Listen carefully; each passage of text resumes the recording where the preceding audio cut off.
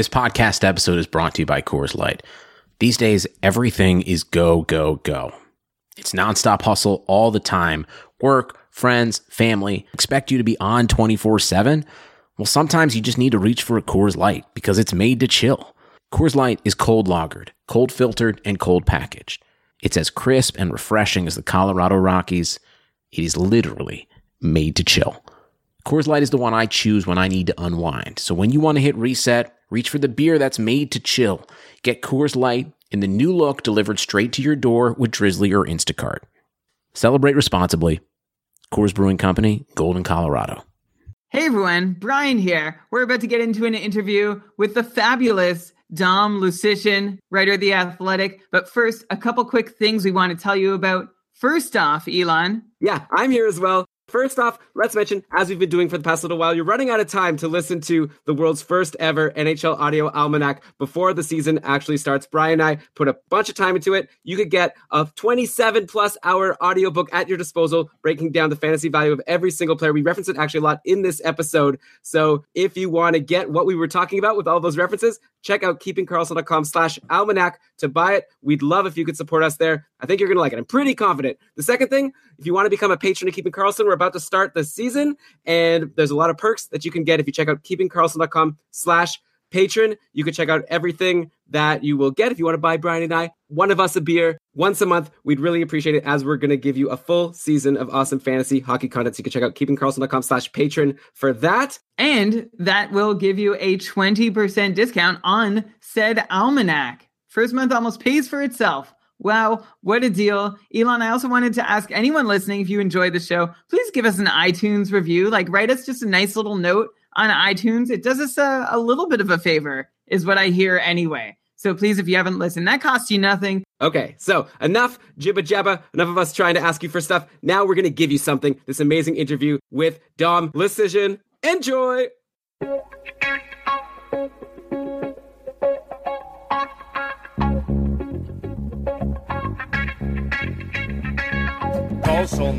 Karlsson, världens bästa Karlsson.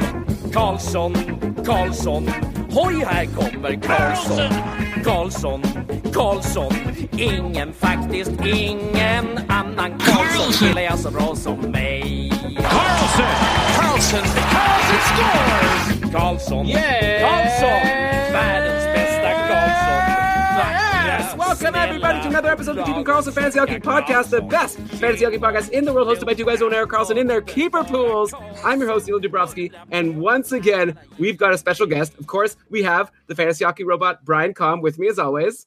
Hi, am I the special guest this week? Just once, I want to be the special guest. Okay, next week I'll call you the special guest, but right now we've got a much more specialer guest. We've got Dom Luszczyszyn from The Athletic. According to his Twitter, he is the chart boy and hockey writer for The Athletic. Dom, thanks so much for joining us. Thanks for having me, guys. So, Dom, when do you graduate from chart boy to chart man? I think I could be a chart boy forever until maybe Myrtle dies, and then I become the chart man.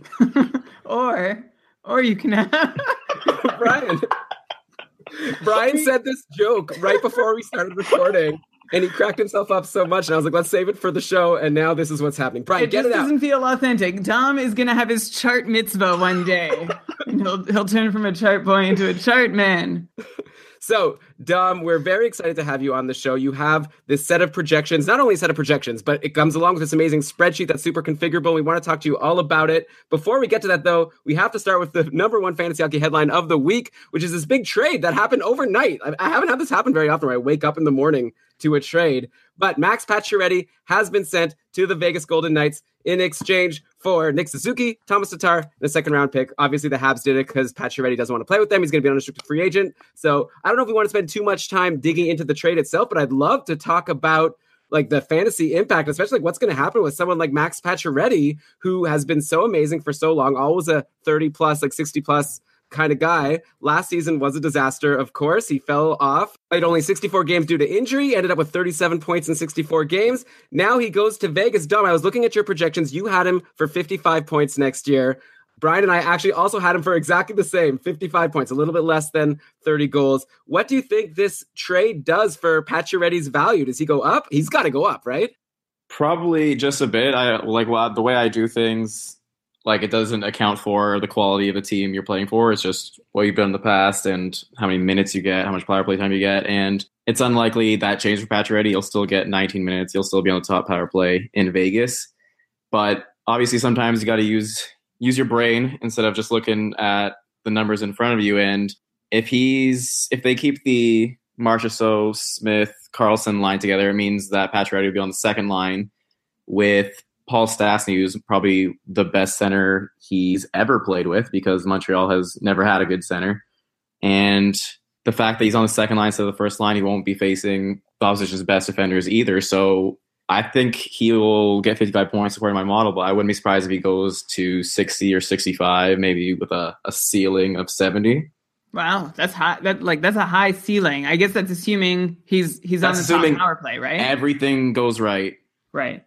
I mean, I think it's very fair. He's been close to a 70-point guy before on the Habs, like you say, being centered by, well, you threw some shade at like Thomas Plekanec. He's not so bad, is he? But obviously, yeah. He's no Paul Stastny. No, Brian loves Paul Stastny. I mean, last year, Pacioretty was playing with the likes of Andrew Shaw and Philip Dano for the majority of his even strength time. Now, like, first of all, we assume he's going to get on the top power play. We actually had a discussion last week in our bonus episode with Daniel Negreanu, and we were trying to guess who was going to be that fourth forward on the top power play. Is it going to be Paul Stastny or Alex Tuch? I guess at this point, just forget about it. It's just probably going to be that first even strength line, like Marchessault, Karlsson, and Riley Smith, and then you have Max Pacioretty and then a defenseman on that top power play. Yeah, that's probably how I would figure things go. And even if he doesn't improve to 70 or 65 points, I think 55 points is a good bounce back, and he does enough with his peripheral stats that he's still probably undervalued compared to what his average draft position is in most formats. Yeah. And my alternate theory for the Vegas power play is that they, like last year, they ran two pretty equal units, right? They had Perron and Neal crushing it like somehow on their 1B unit, so to speak. So now that they could theoretically keep Karlsson, Smith, Marchessault, and throw Alex Tuch out on that first unit with one of Colin Miller and Shea Theodore. And then the second unit has that other defenseman. Now they have, like, they're close to having enough forwards to fill that out. And Stastny, Pacioretty, Haula, and some other guy, right? But that's how Vegas got by last year with all these some other guys becoming actual guys. So maybe they can handle rolling two units this year. So that would be my alternate thought, which I still think is a good situation for Pacioretty. And I like this trade moves what I had his projection around 55 when we did our almanac. And now I feel like that's more his floor. And 70, maybe I shouldn't have been so aghast at going that high for upside, because he had 67 points 2 years ago. So 70 is not out of the question 2 years after that. But now it's like, I believe Pacioretty can get to 55 instead of saying, well, if everything breaks all right, he can probably get 55. Yeah, I feel like 55 is probably not, like, that seems too high for a floor, especially since we just saw him get like 37 or whatever in Montreal. Like, we know that he can apparently do much worse.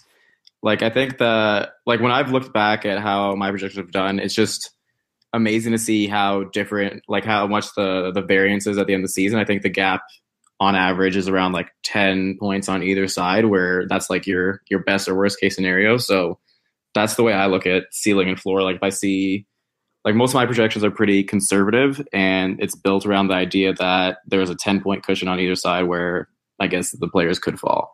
Yeah, I think that we'll see that when we get into the projections that we disagreed on that I wanted to talk about. Most of them are ones where we were higher than you. And it's interesting that you say how you don't actually take into account the team situation. So it'll be really interesting to discuss that and see how you, like, decide or justify, I guess, not thinking about that. And you still end up doing pretty well. So it's very interesting. But maybe first let's continue talking about this trade. Oh, Brian wants to jump in. I'm also going to just jump in and say, like, you don't take team situation in, but you do take in, you said minutes, right? Yeah. And I don't know. I don't see Pacioretty's. He was already playing on like the second line in Montreal last year. So I feel like his minutes don't even like, you don't really have to do much. I didn't change anything. Like, I was up last night when the trade broke, and I'm like, great, I got to update things now. And the only thing that really changed was, I guess, because I have plus minus projections this year against my better judgment. And that changed because he's on a better team now. But the only big changes were that I downgraded Eric Halla significantly because I figure he's no longer on that second line left wing and he might not get as much power play time now either. So he looked like a guy who would be a good sleeper. And now I'd probably just maybe pick him in the last round if I was really feeling optimistic about him. At all, yeah. And now, if you want to be optimistic, hope that this 1A 1B power play situation holds up. But that's frustratingly, that's one of the things we'll have to wait for like the first few games of the season to know if it's happening. Yeah. Okay. So let's talk about some of these other players. Yeah, Halla, already we were worried about him because maybe he was even just going to be the third line center or something. Now he's doesn't even have a chance to be the second line left winger or the second line center. So yeah, he's done for fantasy relevance next year, I think, in most formats. We got to talk about Thomas Tatar. He goes to Montreal. It seemed like he was kind of down and out on Vegas, but at the same time, I would have assumed he was going to get a shot on the second line playing with Stastny. So could have potentially been a good situation for him if he would have been able to hold on to it. Now he goes to Montreal, where I guess he might get the Pacioretty treatment. Like maybe he gets to play with Dano and Shaw. But also I feel like maybe there's an opening for him on that top power play. Because you look at who Montreal has, there's the obvious guys, Gallagher, Drouin, and Max Domi, I guess. And it was going to be Pacioretty as the fourth forward there. At least that's what I would have guessed. Now, like, who is the fourth best forward on Montreal? Is it Thomas Tatar? Like, is he the one that we should be assuming is the front runner to get on that top power play? It very well might be. I think I was scrolling through Twitter and I saw a lot of people suggest he could fit there. And the other candidate is probably Charles Hudon. But it's really bleak. And if you're hoping for players to fill a role on the Montreal top power play, I feel like you just don't bother. Yeah, well, and with Jeff Petrie, I mean, Jeff Petrie's capable on the point, but he's not quite Shea Weber. So even until Shea Weber gets back into the lineup, it even looks a little bleaker. Although, Elon, you might not like that take from me. No, I don't know. I mean, but it was something we were kind of saying to people, like a little sneaky pick up Jeff Petrie because he was really good last year when he took over on the top power play.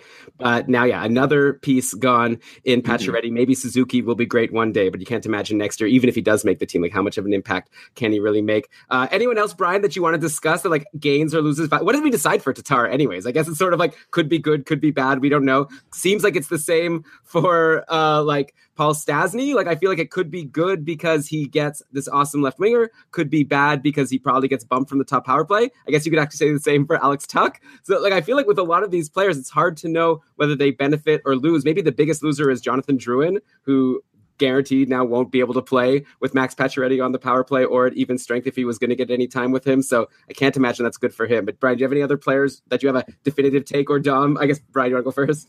Well, I don't know. I guess I'll ask now and then continue through. Dom, I'd like to know your take on Lehkonen versus Tatar. Lehkonen is like everybody's favorite hockey hipster pick. It's like, oh yeah, I think he can break out. That was last year. And the opportunity didn't necessarily really arise, but it still looked like there's a chance.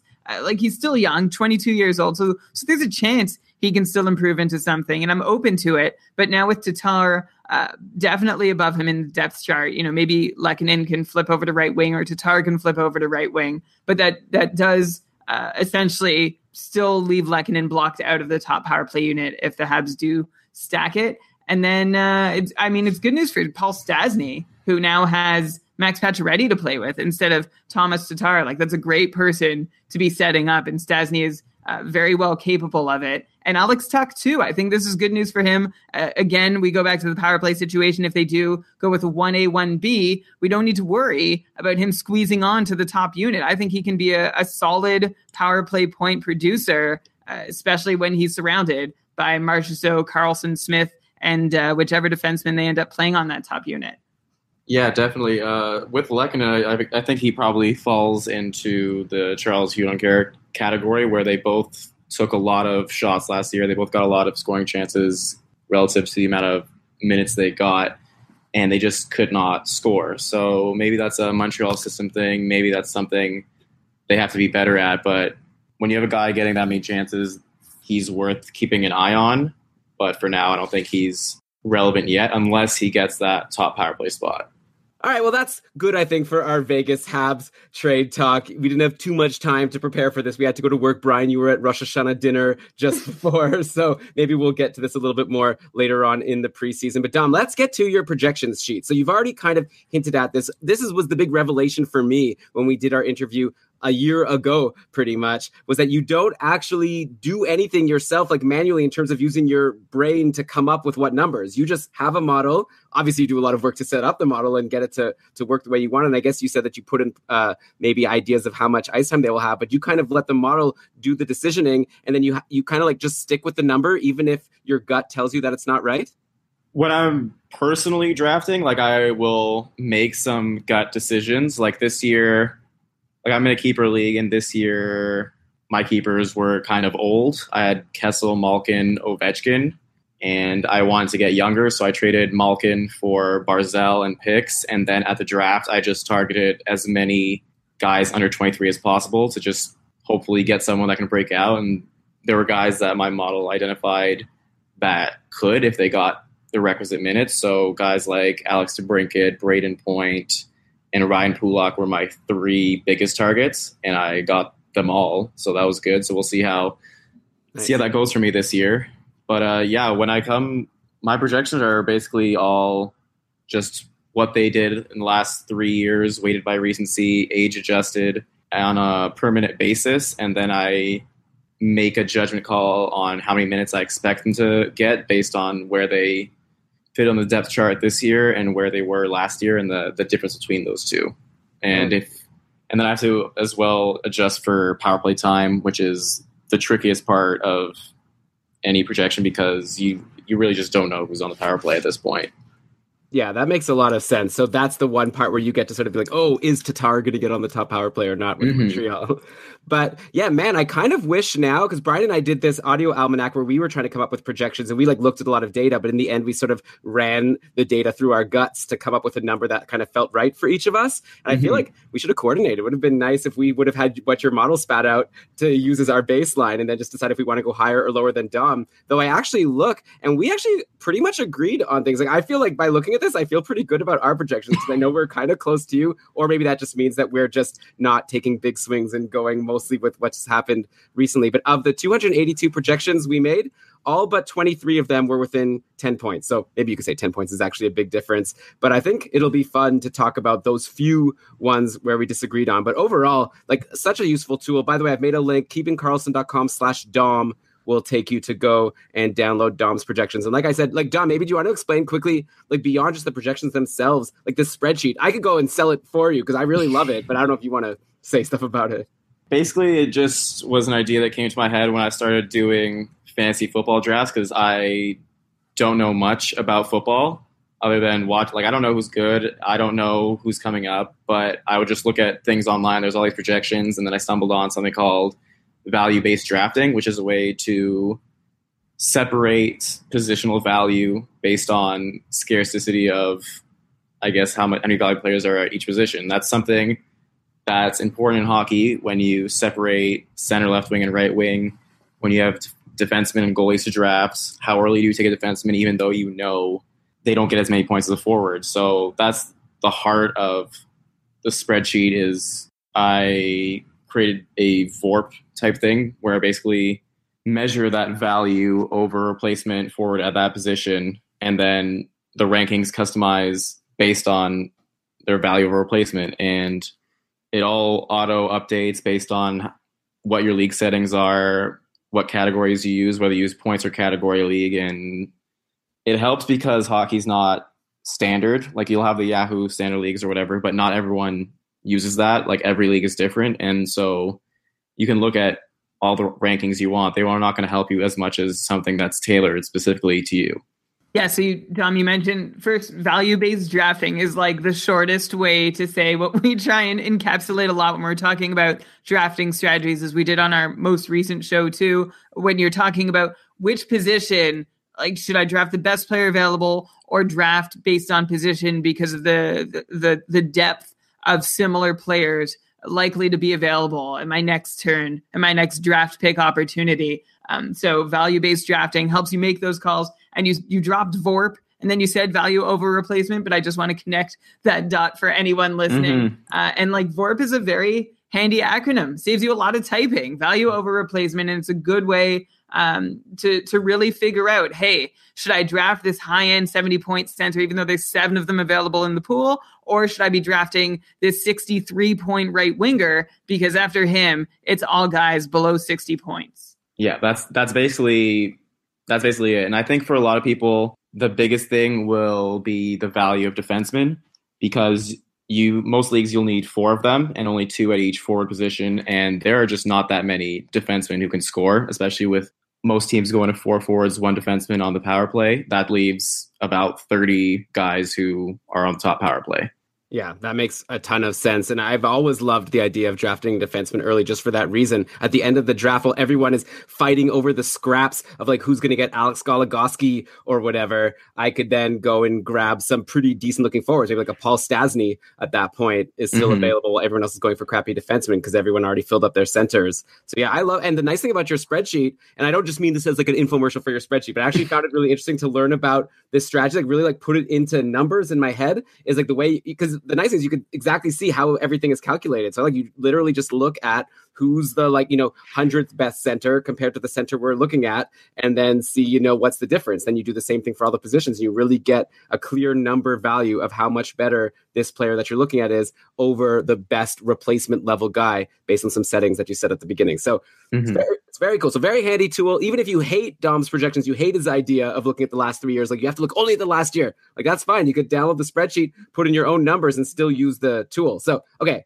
With that, again, keepingkarlsson.com/Dom. Okay. Got to put out, you came all this way to come join us virtually, at least. I know you want to be watching Monday Night Football, but instead you're talking fantasy hockey with us, so we appreciate it. It's okay. It's just the Jets Lions right now. That's not important. Yeah, who cares?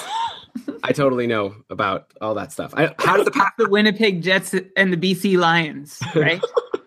How did the Packers do yesterday? Oh, man, it was an unreal game. Rodgers got injured early, and the Bears were looking like they were actually good. And then Rodgers came back and destroyed all their hopes and dreams. And one of my good friends is a Bears fan, and I was watching with him. And the range of emotions was incredible to witness. Can I make a football reference? Because I think this is like one opportunity where I actually can. Doug Flutie? I wish I could. We'll work that into an episode title, maybe. No, but I saw Browns fans celebrating after their team won in overtime after going winless last season. I feel like that's going to be like any Ottawa or Montreal fans this year. Hey, don't discount Vancouver. They could also be in the party of teams with they could also be very excited about their team winning what will turn out to be a meaningless game. Yeah, also Detroit. Like you got to be inclusive with all of these terrible-looking teams. Those organizations are not quite as in the dumps as Ottawa and Montreal. Sure. Okay, so Dom, what I'd like to go to now is really focus in and make it seem like make a mountain out of a molehill here, and like discuss all the players that we actually did disagree on by a lot. And I think the interesting thing is that we don't actually disagree. It's just your model. So it'll be interesting to get your opinion of whether you agree with your model for these players, or if you more agree with Brian and my gut of how we think these guys will go. And I wanted to start with Brent Burns, who your model has all the way down with a measly 61 points, which I guess makes sense because last year he did have a bit of a down year overall compared to the near point per game numbers he was putting up for the couple years previous, or at least 70 plus. But like what we pointed out in our almanac was that Brent Burns just had a terrible start to the season. A lot of San Jose just wasn't able to score. Like also Joe Pavelski wasn't doing anything at the start. And then once you take out like the first couple months of the year, Burns was basically like a point per game guy all the way through, was like leading all the league in shots, I think, except for Ovechkin after that stretch of the first like 15, 20 or so games. So Brian and I both ended up assuming that we could just throw that first couple of months into the garbage and project Burns for a much healthier 70 or 75 points. I had 75, Brian had 70. You're way down at 61. Which of those numbers do you think is the more likely scenario for Burns next year? I'm going to say straight up right now, you never throw anything in the garbage. There's only one time where I've thought you need to throw it in the garbage, and that was Sidney Crosby under... what's his face? I don't remember. Mike Johnston, I think that was the coach. And like, he just looked awful. And that affected my model for a while because that was obviously not Sid. That's the only time I ever said, throw that in the trash. We don't need it. For Burns, like there's two things that are suppressing his projection. Number one is just all defensemen are regressed to the mean more heavily than forwards because there is a bit more uncertainty projecting points for defensemen. And the second thing with Burns is that he is old. I'm pretty sure he's in his low 30s, maybe 32 or 33, something like that. He was 33 last year. So he's obviously an elite scorer, and those players tend to age a little better, but I think it's better to be on the safe side, and there is a chance that he falls apart, and last year was a sign that he's not the point per game player we thought he was a couple of years ago, and he's on his way down. So that's why 61 is a bit more conservative, and I definitely can see him hitting 70 or 75. It's just I can also see him hitting 50 if things keep going downwards. That I just don't know that San Jose is bad enough for Brent Burns to only get 50 points. I feel like you could throw a lot of power play quarterbacks just onto the Sharks, and they'll be able to handle grabbing 50 points with the sort of deployment that Brent Burns gets. I know you're saying floor, so I'm not going to blow that up too much. That's like everything going completely wrong. Joe Thornton's knee just explodes. Joe Pavelski, it explodes. He flies in the sun. I don't know. Everything goes wrong, and Burns can be a 50-point defender. That would be terrible if Joe Pavelski flew into the sun. That'd be really bad news for San Jose's season. When you say you regress all defensemen harder to the mean, you mean to say that you push them all closer to what averages would be reasonable for a defenseman rather than that particular defenseman. So say like a high percentage defensive shooter or goal converter, like say Ryan Ellis, who can shoot, around 8 or 9%, gets regressed down further away from his own personal percentages and more likely closer to what an average NHL defenseman would have. Did that make sense? It does, but it's not exactly the way I do things. I know some other models you would project shots and then shooting percentage. I just project goals based on past goals, and I feel that works a little easier for me.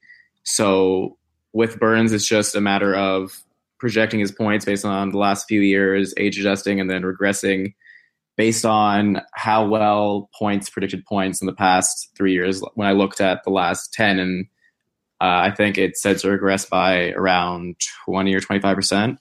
Brian, I think that what you're getting at when you're saying that you regress defensemen more is just like you make age affect defensemen more than you make age affect forwards. That's what you're saying, right? No, not age.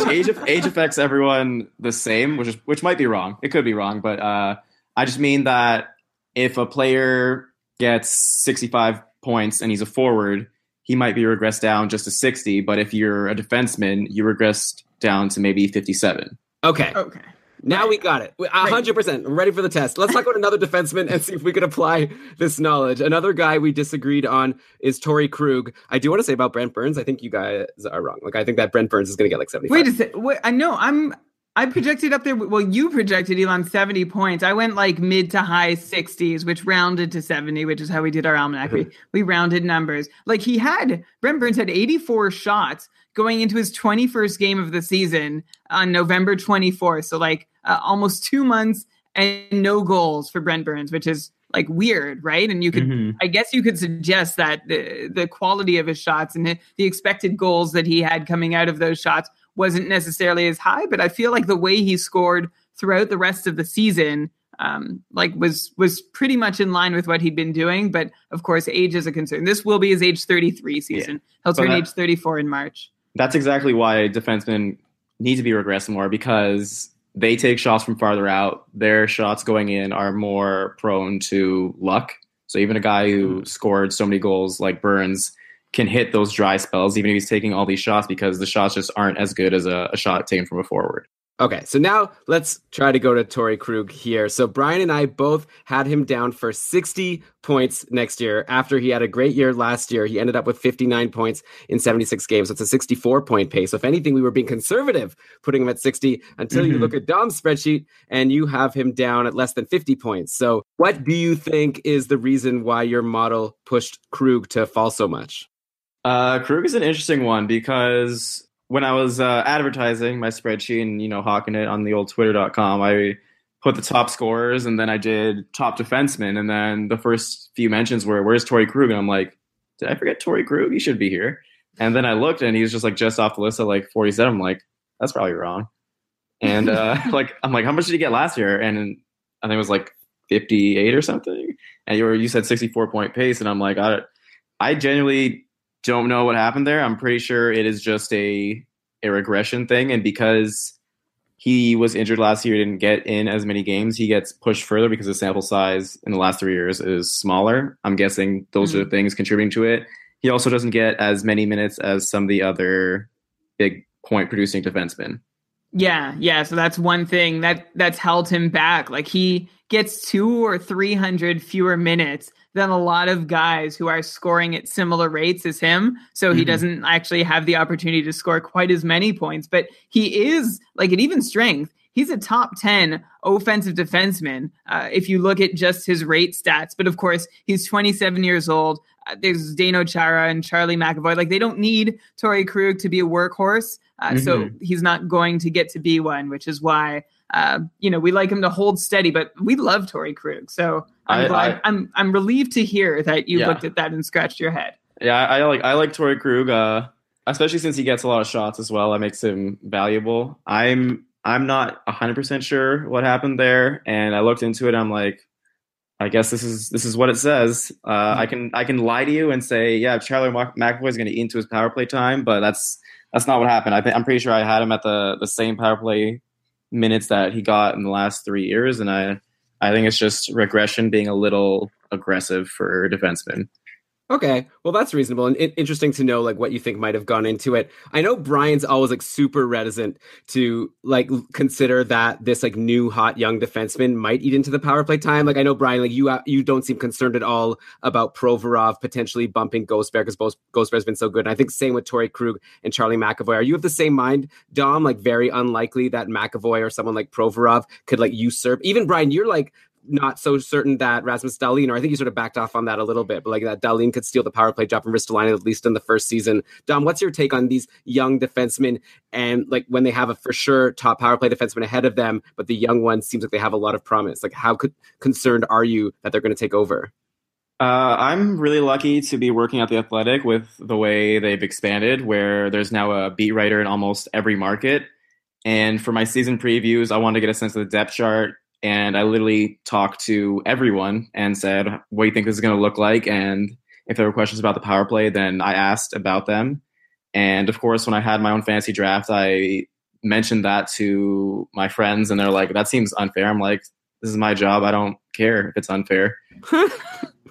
But for those specific cases, they didn't make any inklings that anything like that would happen. The only player who I was told could steal a power play job was Ryan Pulock on the Islanders, which is why I targeted him in my own league. And that's because Nick Leddy wasn't as great last year, I think, and Pulock has that howitzer of a shot. But for Dahlin, I think the Sabres might even go 3-2 and put him there, but I don't think he would usurp Ristolainen in a 4-1. McAvoy, I just think Krug is just too good there that they're fine.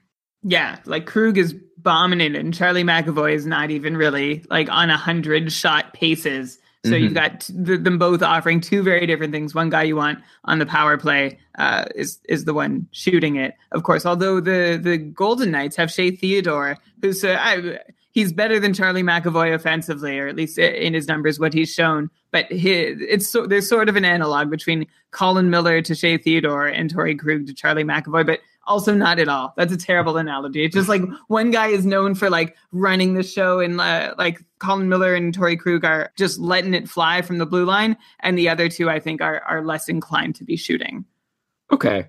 I think that maybe Charlie McAvoy might I think that the Charlie McAvoy fans might not like it that you said that Shea Theodore is known to be like so much better offensively. But I guess we'll let time tell. They're still pretty young. Let's go now to forward, a superstar forward that we disagreed on in Johnny Gaudreau. So Brian and I both just were expecting the good times to keep on rolling with Gaudreau. Like last year he had, I believe it was a point per game pace. I got it up here. He had 60 points. Or no, what am I looking at here? Whatever, 84 points in 80 games. That's it. 60 assists. He had 24 goals, 60 assists, 84 points in 80 games. It's an 86-point pace. Brian and I were both thinking he'll just keep on doing it, get up to 90-point pace next year. But Dom, you have him falling a bit from that point per game pace or above a point per game pace down to a little bit below 80 points. Is there a reason that you think? Is it just because Gaudreau only got there last year? Before that, he was closer to like a 75-point guy? I think the year before he was even lower than that, wasn't he? I think he was in the 60s. I might be mistaken. Oh, I'll look that up. But that's basically it. You, with a guy like Gaudreau, because I didn't notice that as well, that a lot of people had him high and I was under point per game for him. And it always comes back to floors and ceilings. And with Gaudreau, we saw his floor 2 years ago, and we saw either what you should expect from him last year or his ceiling. You can't be certain about what you saw. So we just be safe and project under 78 points. And if he gets to 88, that's cool. If he gets to 68, then we know that 78 is closer, or point per game was closer to his ceiling and not his actual true talent level. Yeah, so Gaudreau's numbers over the course of his career, 64 in his first year, then 78, then 61, then 84. So it's like guaranteed to be in the mid-60s if that pattern continues. But I don't think it will. I think I feel a little more confident in Gaudreau. Like if you look at his last 3 seasons, so 2 of those were good, and then there was the one down year sandwich in between. He's 13th amongst all skaters in the NHL in points scored. Actually, that goes back to 2014, 13th amongst all skaters in points scored. And last year was the first time where we saw him actually kick up some of his rate stats, like his percentage of shot share while he was on the ice went up, shot attempts per 60 went up, points per 60 went up. And that was really the first time it's happened. So I got kind of excited about that. And he also only scored 3 times on 56 power play shots. So I saw that as another place where he can probably, at least like if he's going to regress in other places, that'll help balance the scale a little bit and hold him to where he is. So 90 points was definitely a swing. Like that's a hopeful moment for me. But I still feel like super confident that he'll get 80 until, of course, I saw your projections. I absolutely would not be surprised if Gaudreau hit 90. Like just watching him, he has the talent to go through literally everyone on the ice if he wanted to. It's just the fact that we saw that he hit 61 just 2 years ago, and we know that his floor does exist and he can be that low. But even if he's young, right? Yeah, like he is young, yeah. He is 25. So if we're looking at what he did in his rookie or sophomore season, although it was his third year, but like as someone, do you cut someone any more slack when they're at such a low number and they're just in the beginning stages of their aging curve? It's always tricky for players who are just coming on, especially if they don't have a full 3 years to go by. But with Gaudreau, this is going to be his 5th year. So there is data for him. He's not as young as someone else who's breaking out, because I think he started his NHL career at age 22 or something like that. But at the same time, there's also the team effects where he'll have a talented right winger finally to play with, whether that's Elias Lindholm or James Neal. There'll be someone there that could boost him up. And even if you are conservative like I am, there's still the fact that the entire left wing position is incredibly scarce this year, and he's one of the few that can really light it up. So it might be worth it just to reach and hope for that 90-point season, because he obviously has the talent to fulfill it. Yeah, I agree with you. And I think one other point in favor of Gaudreau is the fact that he's always had a third piece on that top line that's not been that great. You know, Gaudreau, Monahan, and someone like last year, Furland was there for a lot of the time. Now they signed James Neal. If James Neal doesn't work out, they could play Elias Lindholm there. Maybe Matthew Tkachuk gets up there. Like, I feel like he's going to have better line mates this year and also better people on the power play than you. So though he does lose Hamilton, but I don't know. I think overall it's looking good for him. But so I think the interesting comparable is you talk about Gaudreau being able to like skate around everyone. Another guy who people talk about like that is Matt Barzal, who's one of the rare players where you actually have higher than Brian and I both did. So you had him down at 85 points. So a whole almost 10 points, 8 points more than Johnny Gaudreau. I feel like, I mean, obviously in a draft, it's a whole different thing. Because like you said, Gaudreau's a left winger and Barzal's a center. So you might, even if you did agree with those projections, you would still probably take Gaudreau earlier. By the way, Brian, you said Gaudreau at one point, and I know that Daniel Negreanu would tweet at us if I didn't correct it. So that's for you, that correction. So yeah, how do you believe that Barzal's 85 points? Like he did it last year, so I guess that's why you're projecting it. At the same time, now Tavares is gone. Like we've had this conversation so many times about what do the changes on the Islanders, what will they mean for someone like Barzal who had such an amazing rookie season? So what do you think about this 85 point projection? Brian and I had him a lot lower. Well, not a lot lower. We both had him around 75 points. Barzal's a tricky one. Obviously, I like him a lot, enough to target him myself in my own league and give up Malkin for him. But the thing is that when I was doing my research for my Islanders preview, I was looking into Barzal, and there are not many players who have done what he did under the age of 20. Like, I think he had 84, 85 points last year, and the amount of players who have done that in the salary cap era is, I think, like 7. And it was like Crosby, Ovechkin, Malkin, Stamkos, Austin Matthews, and Connor McDavid. So not even John Tavares himself was able to do what Barzal did. Not even God himself. Not even Pajama Boy himself could do what Barzal did in his first season. So I think that's reason enough to be optimistic and think maybe he can keep that up. I wouldn't be surprised if regression did come, but he's also at an age where he's only going to get better. The only issue with him is how much should we discount quality of competition? He's going to be the guy on the Islanders. Can he handle the heat?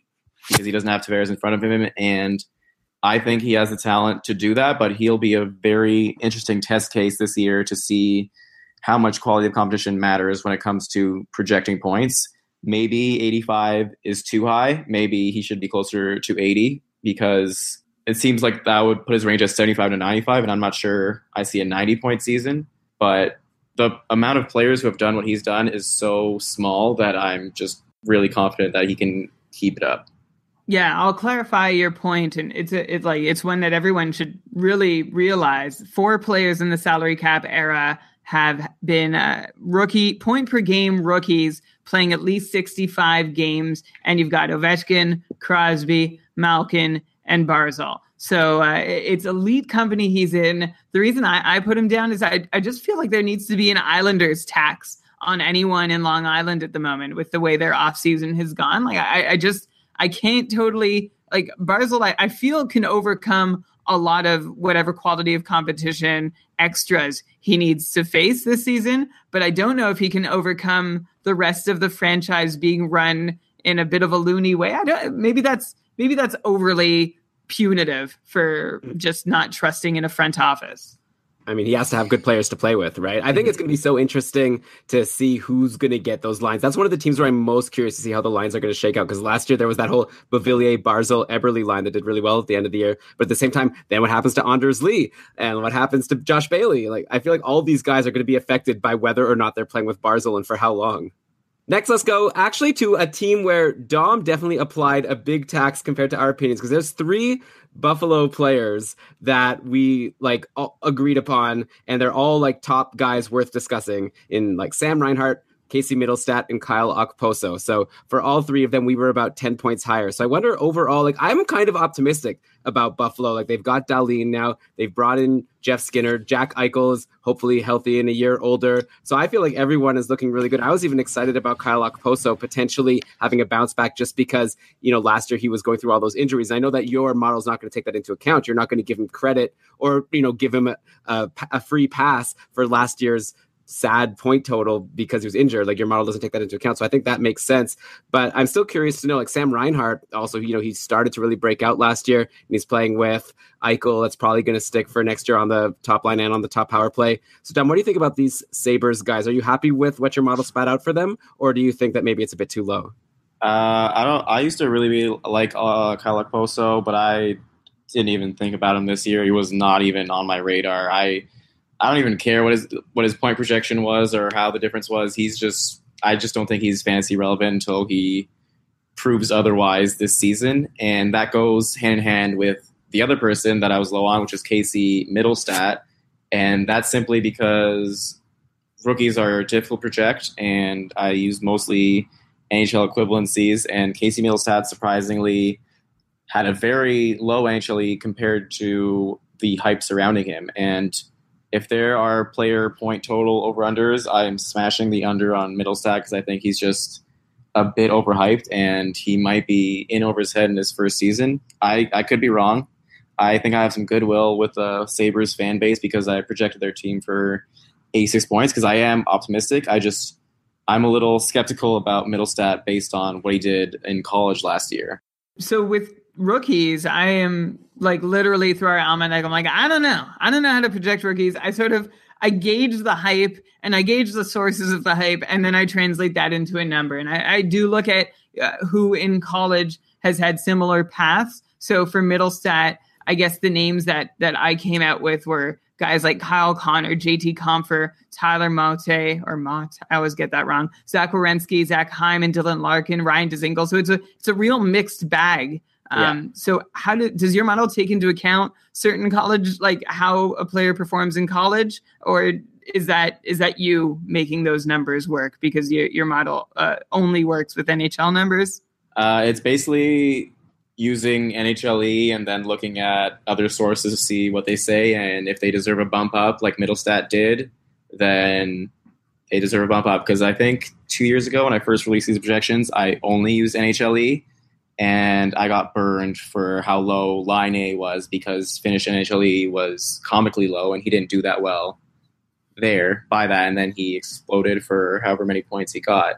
And maybe Middlestat's the same, where he's much better in the NHL than he was in the NCAA, and he obviously had that 6-game trial last year where he looked good, which is something I did factor into his projection. So I think I used a combination of his NHL and NCAA numbers, but I'd just still be worried based on what he did in college.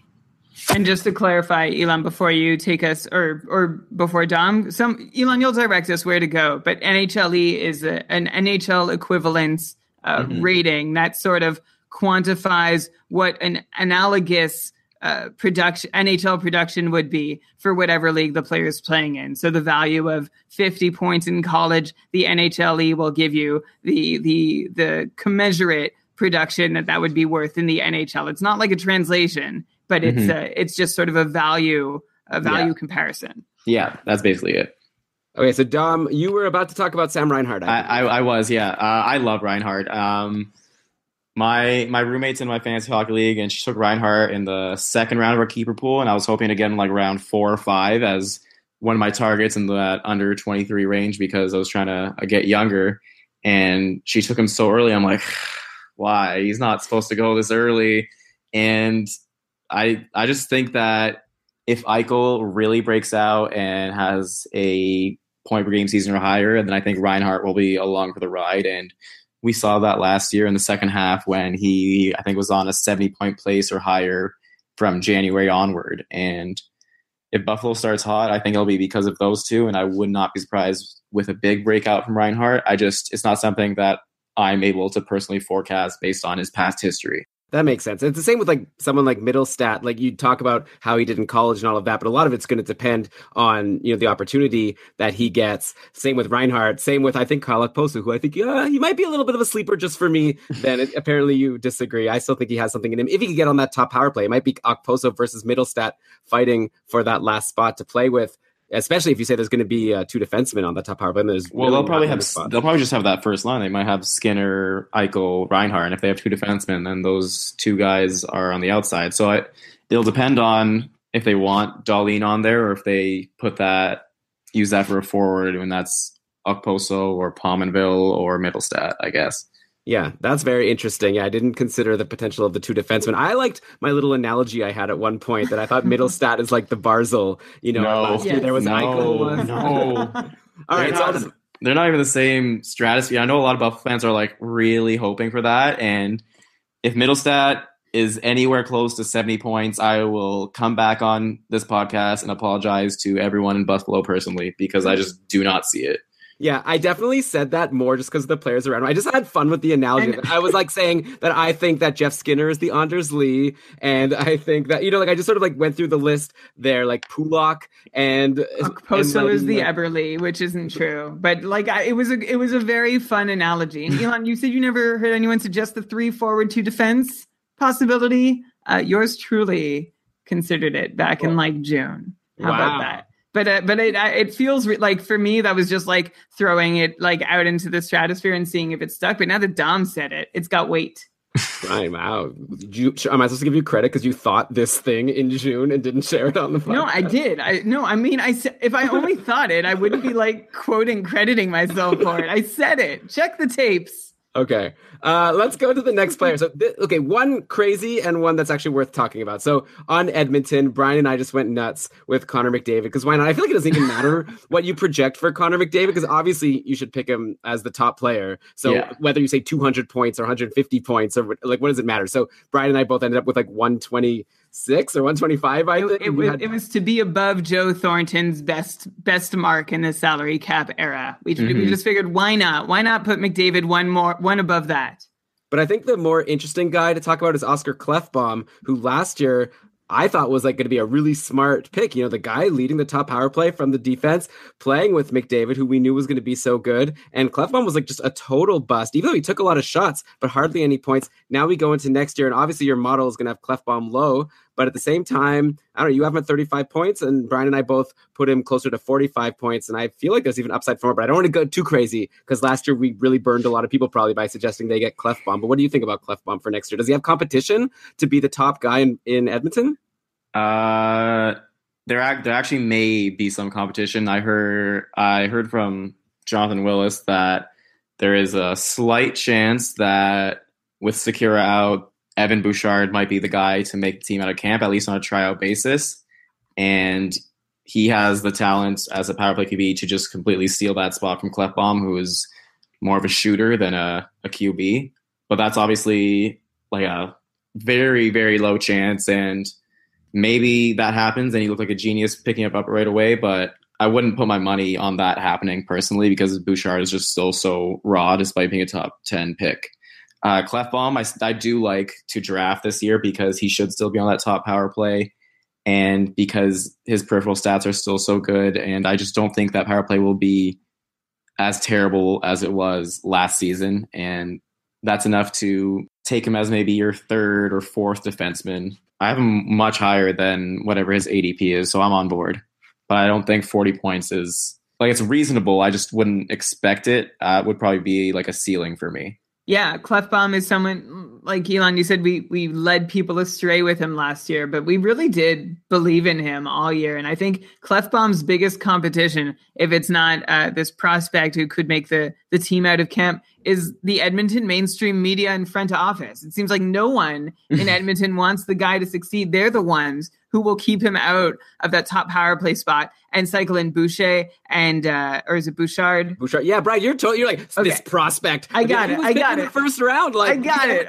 Okay. And cycle in Bouchard. And then when Bouchard doesn't work out, Ethan Bear. And then they'll put in Andre Sekera on crutches. Anyone over Oscar Klefbom seems to be the Edmonton preference. Mm-hmm. He did have a shoulder injury last year, so that probably hindered things. And I think with full health, he could bounce back this year. I like him as a sleeper candidate, but I took him early last year as well because I also thought he looked good and would anchor that top power play. And now I'm a little gun shy, but I still have faith. Yeah, I like him to grab later than you were able to last year when you probably had to pick him as your number 1 or number 2 guy. And like you just said, Dom, he could be your number 3 or number 4 guy. And a lot of people have made reference, and especially us, over the offseason about Duncan Keith's poor shooting luck. And I'll just make, like, he had no shots on 137 even strength shot. He had no goals on 137 even strength shots. Klefbom only had 2 goals on 137 even strength shots, which is nearly as unfortunate as Duncan Keith. There's so many reasons to believe Klefbom is better than his numbers showed last year. And the health thing also gives us reason for optimism too, that he's back, he's fully ready and capable.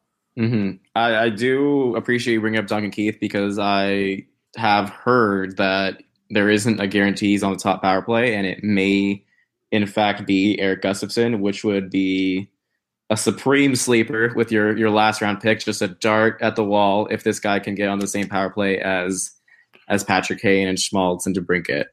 Oh man, Brian, that's gonna kill you in our Chicago chapter because you were like telling everyone, "Don't worry about Duncan Keith, he's fine," and I was like, "Oh no, he's kind of old." So long as he's on the top power play, but if he's not, that's big trouble. Like, let's just play a game. Let's do a thought experiment. If Duncan Keith was on the top power play, how would you feel about him? Still 50-point capable? No. 40, 45, maybe. Okay. Maybe. Right. So maybe I'm the biggest Duncan Keith projector out there. That dude is old as hell, man. I don't know. And also, Brian, like, you're like, okay, assuming he's on the top power play. Last year, he wasn't on the top power play for a lot of the year. He got bumped by everyone. And then your only reason to say he's going to be there is because there's no one else. There wasn't anyone else last year. Like, who was Cody Franzen? Who's Jordan Osterley? Like, why not Eric Gustafsson? So I like Dom's opinion. And Brian, I don't know why I'm being a jerk right now. Okay, let's just move on to the next player that I wanted to bring up, which is we're running out of time. There's so many interesting players. Honestly, if there's players we could just keep on rolling. The game doesn't start till 10:20. We can just take our time, cool down, keep talking about players. It's fine. All right, let's take a breath then. So, one thing I did want to say then, if we do have some luxury of time about Oscar Klefbom, is what I like about Klefbom also and a lot of the Oilers is they last year were so bad on the power play, which I feel like you'd expect them not to be like so bad again next year. And also they had the least number of power play opportunities. So if either of those things goes back to somewhat average, that's already a huge improvement. And then you could also hope, like Brian, you were saying that Klefbom didn't score at even strength. So if he could get a few more goals at even strength, that would also help. Plus he's great for peripherals. He gives you some blocks. He takes a lot of shots. So a lot of upside. You don't need to reach for him. That's the nice thing. Now you could get him as your third, fourth defenseman, but I feel like don't just let him fall too far because you could get a super cheap, potentially really valuable guy on your fantasy team.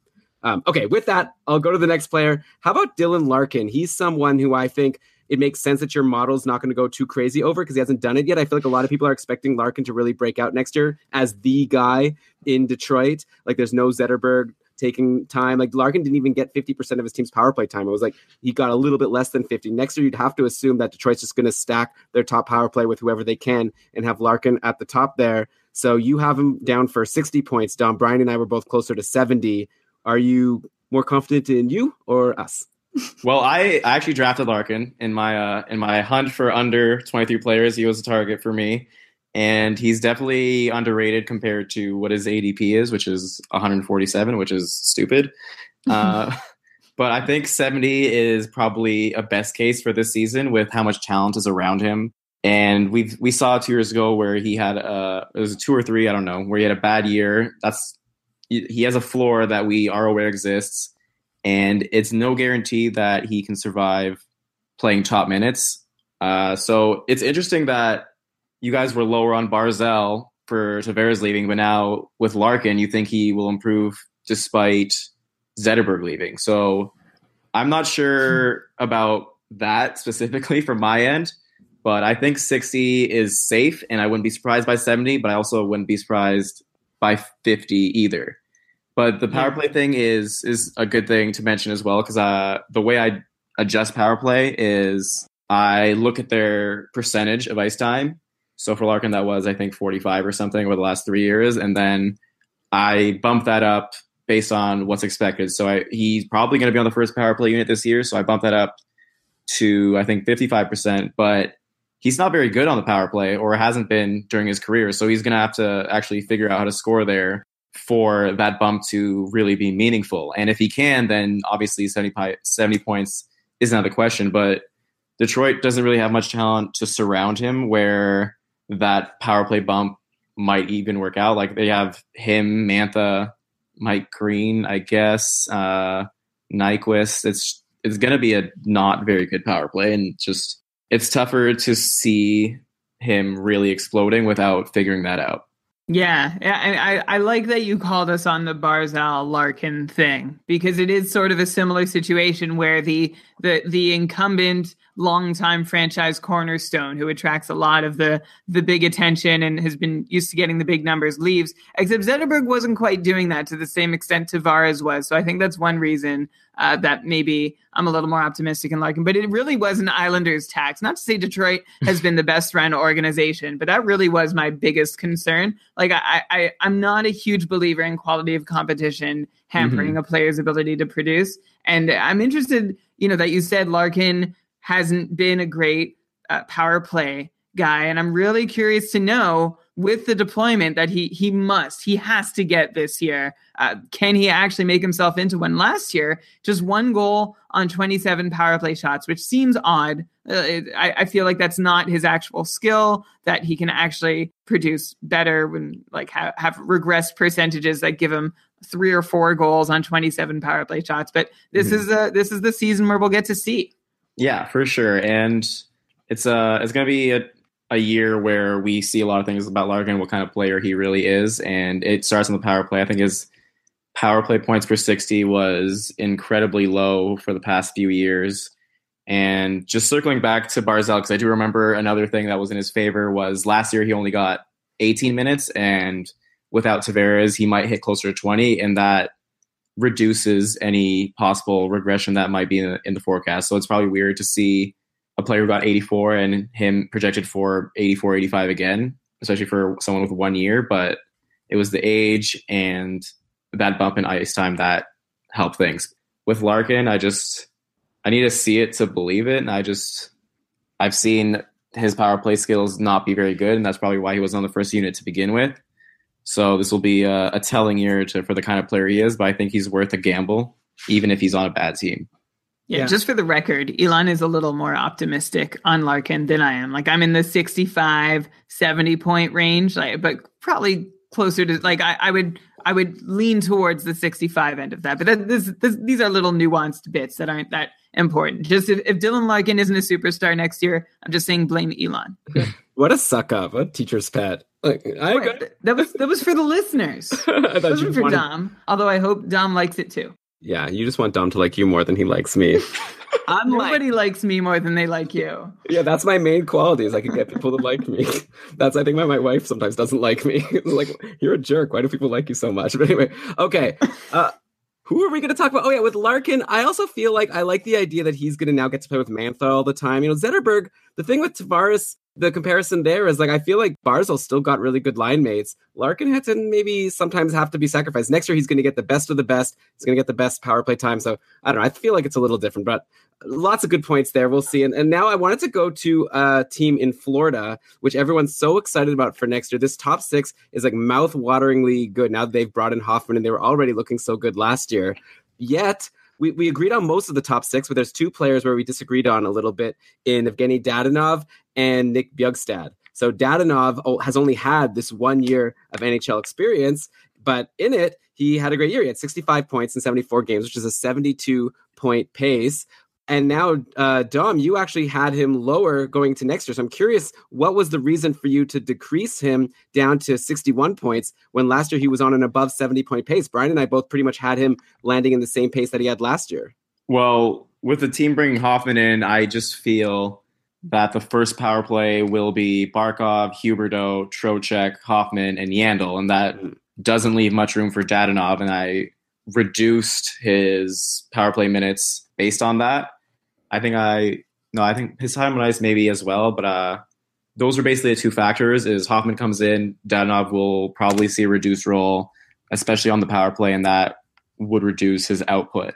The reason that I didn't downgrade Dadonov a whole lot while worrying about his power play one spot is that last year he only had 13 power play points. So even if he does fall to the second power play unit, maybe he loses 5 points because of that with the man advantage. But if he can keep up his even strength production, which was fantastic, then there's not a whole lot to worry about. So maybe keeping him at a 72-point pace as he was last year is optimistic in what his power play deployment will be. I definitely agree that if the Panthers have Hoffman, he is a premier piece to have on your power play. So it would make sense that they try and use him on their top unit or as often as they can. Dadonov's also 29. Like, he's not young, and I feel like a lot of people who might just be familiar, who's this new guy, Evgeny Dadonov? He came from the KHL pretty late in his career. So just keep that in mind. If you're hoping that he's suddenly going to grow and explode into an amazing player, he's 29 years old.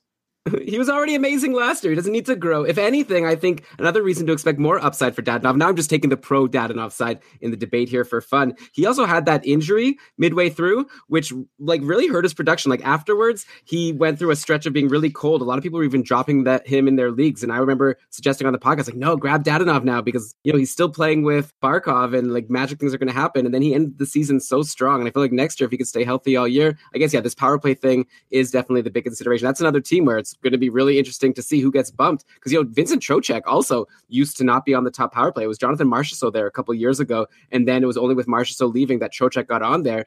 who knows, maybe he's the one who gets bumped, though he did so well, but so did everyone. That's why it's so interesting. And like, we even have the other line mate with Barkov and Nick Bjugstad, who got up to the top line midway through the season and did so well there. And I could understand, Dom, again, like the reason why your model has Bjugstad low makes total sense, because it was only a short stretch of the season where he was amazing after being a pretty much non-fantasy relevant guy for the past couple seasons, or pretty much his whole career.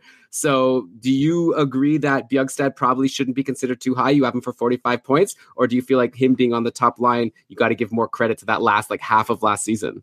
It's probably somewhere in between. He has last year was his breakout, so I'd still be cautious that he doesn't revert back to what it was before. But the fact he is probably still playing with Barkov and the fact he succeeded there maybe means you bump him up and consider him. But I'd still be a little worried, especially since he probably won't get much power play time at all. And that makes it's always hard to draft someone who doesn't have that opportunity, especially in leagues that count power play points as extra. So I'm not sold on Bjugstad for that reason, but I mean, he's got a nice spot next to Barkov, so maybe he keeps it up. I'm just not sure.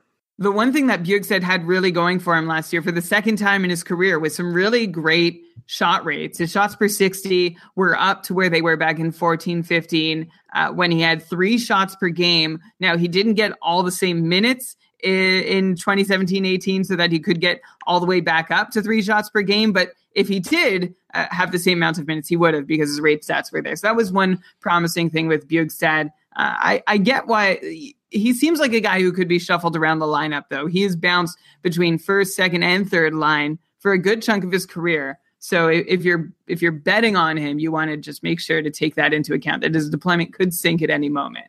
Yeah, and he's very dependent on being with Barkov, and we saw he struggled to perform in a third line role. And if the Panthers decide they want to keep him as the third line center instead of someone like Henrik Borgstrom or one of the 15 other bottom 6 guys they have signed, then Bjugstad's value just completely plummets because it's so teammate dependent. And those are the guys that always worry me because lines change so frequently. Yeah, that makes sense. Didn't Florida just sign Troy Brouwer? Mm-hmm. I wonder if he could get there. Probably not. Probably. Who knows? Florida's another team where you have to tax any player on it because there is a concern about what front office is actually doing.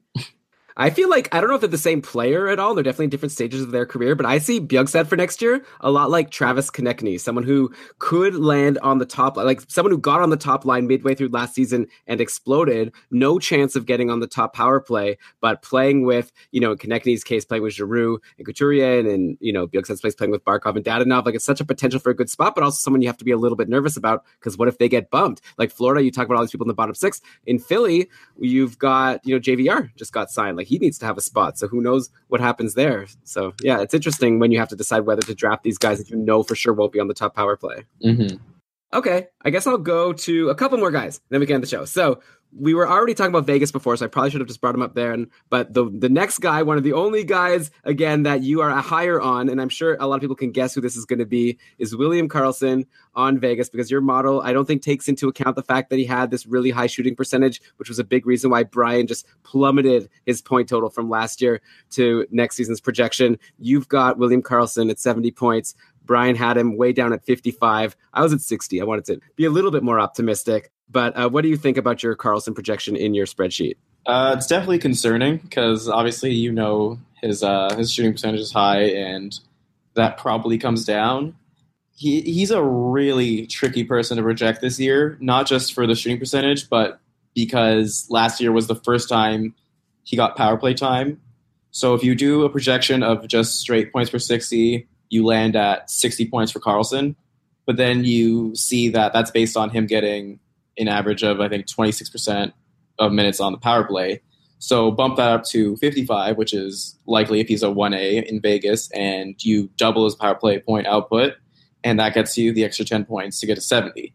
So that's the way my model works and how it got there, but it's just a little concerning based on how fortunate he was last season. Yeah, one thing that we noticed was his ratio of primary to secondary assists was so lousy. 14 of Karlsson's 21 even strength assists were secondaries. And he had essentially a 1-to-2 primary to secondary assist ratio, which is bad. You want it flipped. You want 2 primaries for every secondary to feel a little more confident that someone is actually deserving of the points that they're racking up. His primary to secondary ratio, we're still talking about William Karlsson, was one of the worst in the league, up there with old Henrik Sedin, guys like Nemesnikov, Andrew Kopp, Timo Meyer, Nick Foligno, one of the Ritchie brothers, Cody Eakin, Johan Larsson. Like, these are not really primo passing players. And Henrik Sedin, of course, is. But Henrik Sedin is so good, he should get both assists on some goals. So maybe William Karlsson is approaching that level, like approaching old Henrik Sedin level. But that is my biggest concern for William Karlsson and being able to continue racking up assists. I love that he gets to play with Marchessault. I'm just not sure. Just looking strictly at the numbers, I would love to see a reel of every one of his assists so I can personally judge if he deserves to be credited with them or not. But oftentimes, if a player has an abnormal amount of secondary assists, then they probably picked up a few more points than they should have. When you brought up the reel, it's funny because I remember last year there was an article where someone tried to debunk his shooting percentage woes by showing reels of how easy his goals were. Like, there were so many times where I was literally shooting into an empty net because of a 2-on-1 or whatever. And they basically prove their own point because Karlsson's not going to get those looks all the time, especially if people know this guy has arrived and are going to start defending him a bit better. So that's part of the shooting percentage luck, is that you're not always going to get those easy looks. And that's a reason to regress him further. I actually was unaware of the secondary assist split, but that's definitely alarming. And I would probably steer clear of Karlsson when drafting him, but not too far because he's still the top center there. He still gets to play with Marchessault. He's still on the top power play. So the opportunity is there, even if regression is likely coming for him. Yeah, I think you have to sort of play it correctly. Like, if other people are going to reach for him, expecting him to have the same season, then for sure, let them have him. But if everyone is of the same mindset, there's no way he can repeat. Don't let him fall too far. Because like you say, he's still a top line, top power play guy. It's such a great situation. It's hard not to get points. And now they just got Pacioretty, which I guess it depends on which of these power play scenarios we laid out, whether that's good or bad for him. Okay, let's end with defenseman, just like we started, back with Burns and Torrey Krug. I wanted to end with John Carlson, another guy who Brian and I were a lot higher on. We were expecting that he's going to be able to continue his 70-point pace that he put up last year once he finally took over as the for sure top power play defenseman on Washington. There's no more concerns of someone like Matt Niskanen or Dmitry Orlov. Like, they're not going to be trading for Kevin Shattenkirk partway through the year to replace him. They just signed him to this big contract. At the same time, so your model has him super low. Well, not super low, but you have him down as a 53-point guy. And I'd imagine that's taken into account a couple of seasons where he was getting bumped from that top power play. So do you have other concerns for Karlsson, aside from just the fact that your model is accounting for a couple of years when he wasn't the main guy? I think I have his power play time adjusted for being like the 65% range. And I think last year he was maybe even 70, to be honest. But I think the 2 previous years he was still at that range. And last year was his big breakout. But I don't think we can expect that to necessarily continue if he has been top power play and been in the 50-point range before. And the reason they got Kevin Shattenkirk 2 years ago was because Karlsson wasn't getting the job done.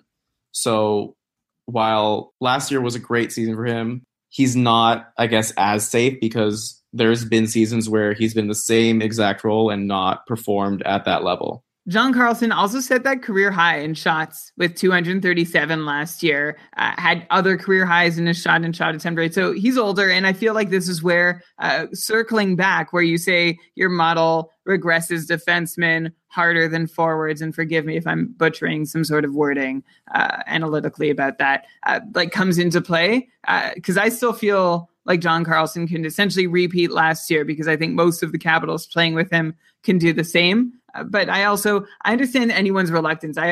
He really reminds me going into fantasy drafts this year of what Victor Hedman was last year when he had I think it was a 72-point season. And everyone was like, yeah, I kind of expected this, but can I really truly expect it again? Do I want to gamble? And Hedman was occupying this space where he was between like the most elite tier of defensemen and then the next bunch. And Hedman was right in the middle. I feel like that's where Karlsson sits in a lot of draft rankings this year. Yeah, definitely. I just want to look at his ice time because I have him for 23 and a half minutes, and that might be why he's so low, because he might have had a silly amount last year that he did. He had he saw 77% of all available power play minutes for blue liners in Washington, more than he's ever seen. And he'd never seen more than 63% share before of his team's power play minutes, which essentially I think he was producing at similar rates in past years. He just never had the minutes to get all the way up to 70. And he played 25 minutes in total. So I think I bumped him down a minute and a half, and I put the power play percentage a little lower than 77%. And that might be why. But at the same time, the 2 years prior, he was only at 40 to 50 point pace. So I think 68 is a little aggressive unless everything just goes well in Washington again. Yeah, I know Brian's also super down on Alex Ovechkin after our Washington chapter in our almanac. Whatever you do, Dom, do not tell Elon that Alex Ovechkin is not likely to be... Don't spoil it. Brian, don't spoil it. This is my favorite part of the almanac. I want people to hear it. Okay, we'll tell Dom after. Yeah, listen to the Washington chapter. Okay, Dom, thanks so much for coming on the show. This was so great. I could just talk about all these players with you all night long. There's so many more players that I'd like to discuss, though I will say, again, we agreed with you on most of the guys. It's just these outliers that make it look like we disagree on a bunch of things. But overall, I'm pretty happy, Brian, that we agreed with Dom's spreadsheet. And everyone, you've got to check it out for yourself. keepingkarlsson.com/Dom. Also, Dom's a great follow on Twitter. So many funny tweets all the time and interesting. Great combo of it. So you could follow him at... I don't know. I don't have that in front of me. At Dom Luszczyszyn, and there's no way people are going to know how to spell that. So how do you recommend for people to find you on Twitter? Just search for Dom Hockey or something? I think that if you search Dom L, I'm probably near the top. There are not many Doms in the world, and I doubt many of them are verified. So I should be up there smiling with my sunglasses and some incredible last name that you'll probably ask me how to pronounce. But you did amazing pronouncing it. Like, first try, nailed it. I don't know if you just remembered it from last year or if you are just really good, but that was incredible to witness. Thank you. I definitely did just remember from last year because we named the episode Courteous Luszczyszyn. Oh no, now I shouldn't have. I blew it. I was all good, and then I blew it right now. So maybe I should just end it here. But yeah, follow Dom on Twitter, get his guide, get his almanac. Oh my God. I'm just going to let you go. Okay. Yeah, I just remembered it from last year. It's a really fun name to say, and I nailed it perfectly. Never get it wrong. But okay. Thanks again for joining us, Dom. Good luck with all of your drafts and all of your leagues that you already drafted. And yeah, thanks again for coming on the show. Thanks for having me. It was a great time. All right. Yeah, thanks for coming and complimenting us on our pronunciation. That might be a Keeping Karlsson first. You didn't even try. I don't know what you're talking about. It was an Elon thing. Darn it. Everyone likes Elon more than me. There we go. I was leaning towards you until you just didn't even bother trying. Luszczyszyn. Oh, that's terrible. We're back to Elon. Sorry. Luszczyszyn. But I named the episode last year, which I think was very clever. All right. Well, Shana Tova, everybody.